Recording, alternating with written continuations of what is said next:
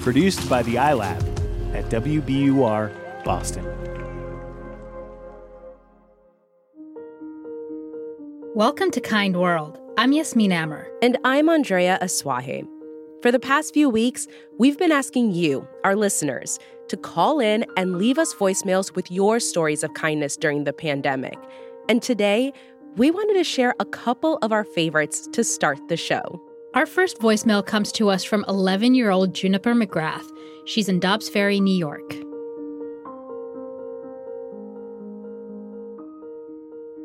The first few days of quarantine, I tried to savor every bit of it because it was just so different, and I really wanted to remember it. But after the first few weeks, I realized it was serious, and if I didn't help someone or everyone, I would be living a lot of this year like this and staying at home and not really doing anything. So my friend tried to start a musical, and the money would go to help coronavirus. This really didn't work out, but it inspired me, and I sent out an email to my friends telling them to share their talents at an online meeting to help, quote-unquote, turn the tide with talent. It took a long time for my family and I to come out with that name, but it was really fun. Anyway, so my mom helped me write this really official-looking email, and I sent it out to my friends. A lot of my friends have responded, and I'm really excited because it costs $5 to participate and $7 to spectate. And in the end, it all goes to coronavirus to help feed families in my town who aren't getting money due to their jobs closing and to help hospitals. So I'm really excited because not only am I going to help in a way that's actually fun, but I get to be together with my friends in a time of separation. I also think it's really interesting that being physically apart has actually helped a lot of people find ways to feel closer to each other than they did before the outbreak. That's what happened to Angela Francis over in London.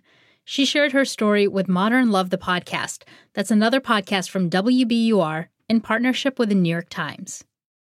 I joined my partner in London about a year and a half ago, and after several international moves, I was really looking forward to making our new neighborhood feel like home. In practice, I found our new community to be cautiously friendly, where no one is rude, but everyone mostly keeps to themselves. Don't get me wrong, we still love it, but we had come to terms with the fact that we didn't manage to break the ice. That is until coronavirus came and everything's changed. We opened our front door one day to find a small flyer that said, "Hello, if you are self-isolating, I can help," with the hashtag viral kindness. An unknown group of residents in the neighborhood had organically organized adopting this viral flyer and were systematically reaching out to the community to make sure everyone was supported, from medication pickups, essential grocery deliveries, to just offering a supportive phone call. We're now an active part of this movement that's comprised of almost 200 other passionate and caring people in our community. We haven't met in person, and we're not physically together, but we're somehow closer than ever before. Life here might not seem as outwardly warm as I had originally imagined, but from the tragedy of this pandemic, we have found a thriving and loving community. With our family and friends spread across the globe, it's comforting to know that we have found love and togetherness in a socially distanced world.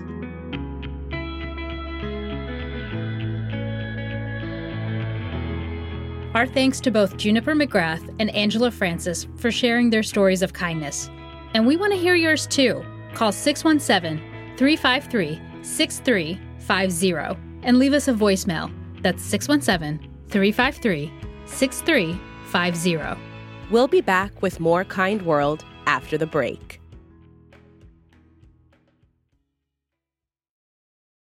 The world's clean energy future relies on ancient elements still in the ground. Without mining, there will not be a clean energy transition. But pulling them out of the ground comes at an environmental and human cost. Mining is intrusive, but the results are the building blocks for products that we use every single day. I'm Meghna Chakrabarty. Join me on Point for Elements of Energy, Mining for a Green Future. 5 special episodes. Listen and follow On Point wherever you get your podcasts.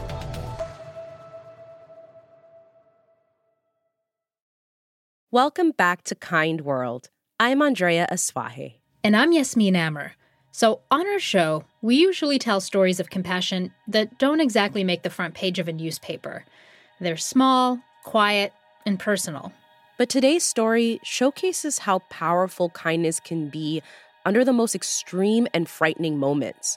A moment that made headlines across the country.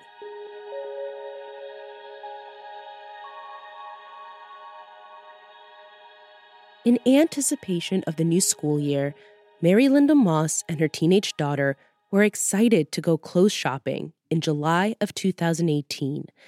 After visiting a few shops, Mary Linda, who has type 1 diabetes, realized her blood sugar was low. So they made a quick stop at a nearby Trader Joe's in Silver Lake, a neighborhood of Los Angeles, California. And I went and grabbed a couple things, and then I was at the checkout counter and heard this crazy screech of tires and slam of metal against metal. It was clear that it was a serious accident. And then the next thing I heard was gunshots. Mary Linda quickly threw herself on the ground as people screamed and ran around her in a panic. Nobody knew what was happening. There was a woman lying next to me who just looked terrified. There was a guy lying in front of me who was on the phone, and I'm looking at the guy who's in the aisle, and all of a sudden his back starts getting saturated with blood. And that's when I looked up and I saw the assailant. Mary Linda says this part of the story gets a little hazy. But the next thing she remembers is standing up and looking for something she could use to wrap the assailant's wound. She decided to use her own overshirt.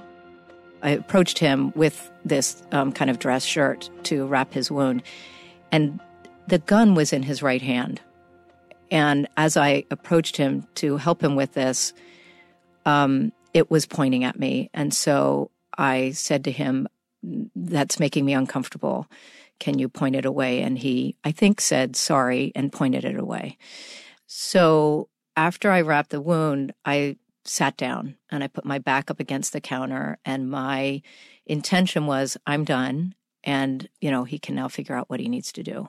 But then the assailant addressed her directly. And he looked at me and he said, "Come over and massage my hand." And I understood it was because of the wound and the pain that he was in. So I reluctantly went over. But once I was there, it was like I was physically attached to him. And that's kind of what set up the rest of the day. Can I ask, Mary Linda, how were you feeling? What was going through your head? I was scared, and yet I had a job to do.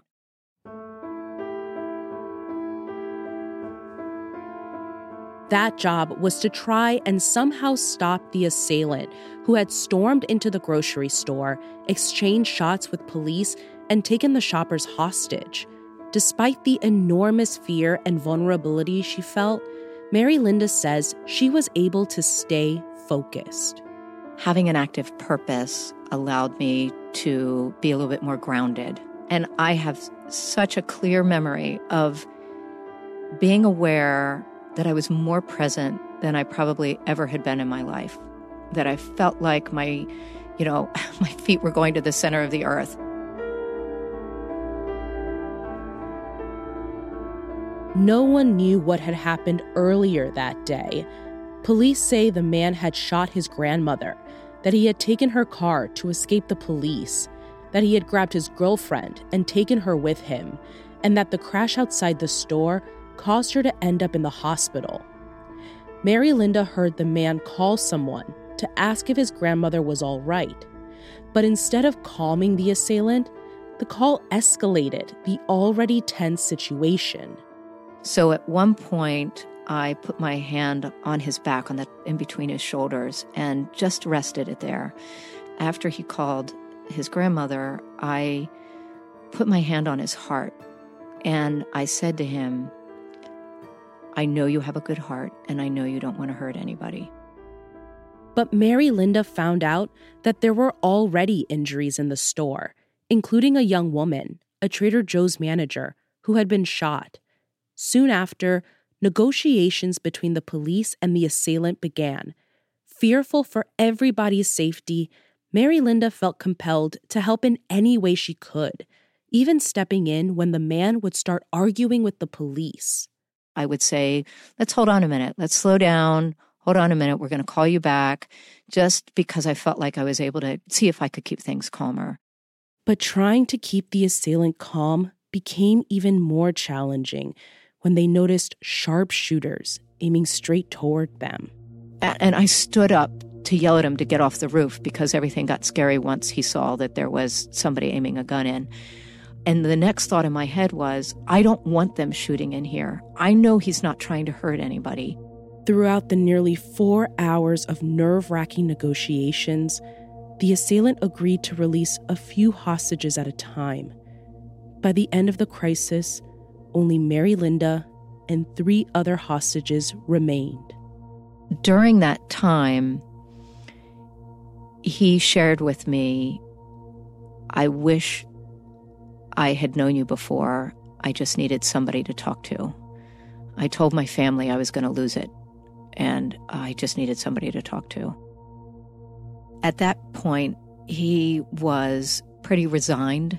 He said, I shot at a cop. I know I'm in for life. He said, there's no hope for me. And I said, there's always hope.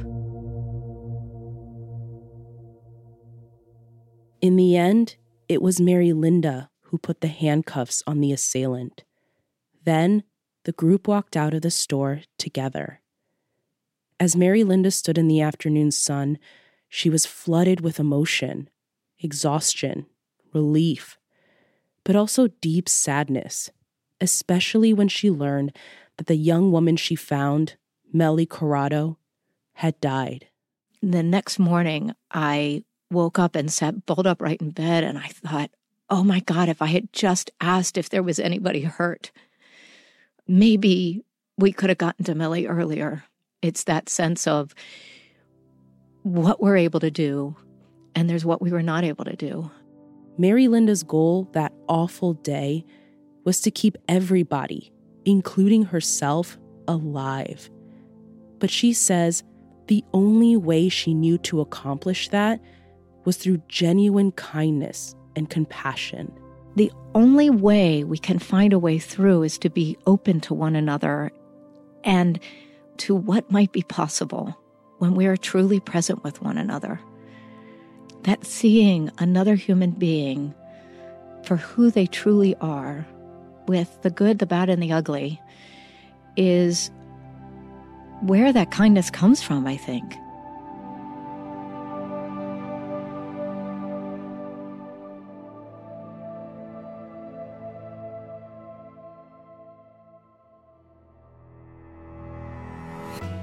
Thanks for listening to Kind World this week. Follow us on Instagram for more stories and a behind-the-scenes look at how we're producing our show. We're at WBUR Kind World. Kind World is a production of WBUR, Boston's NPR station.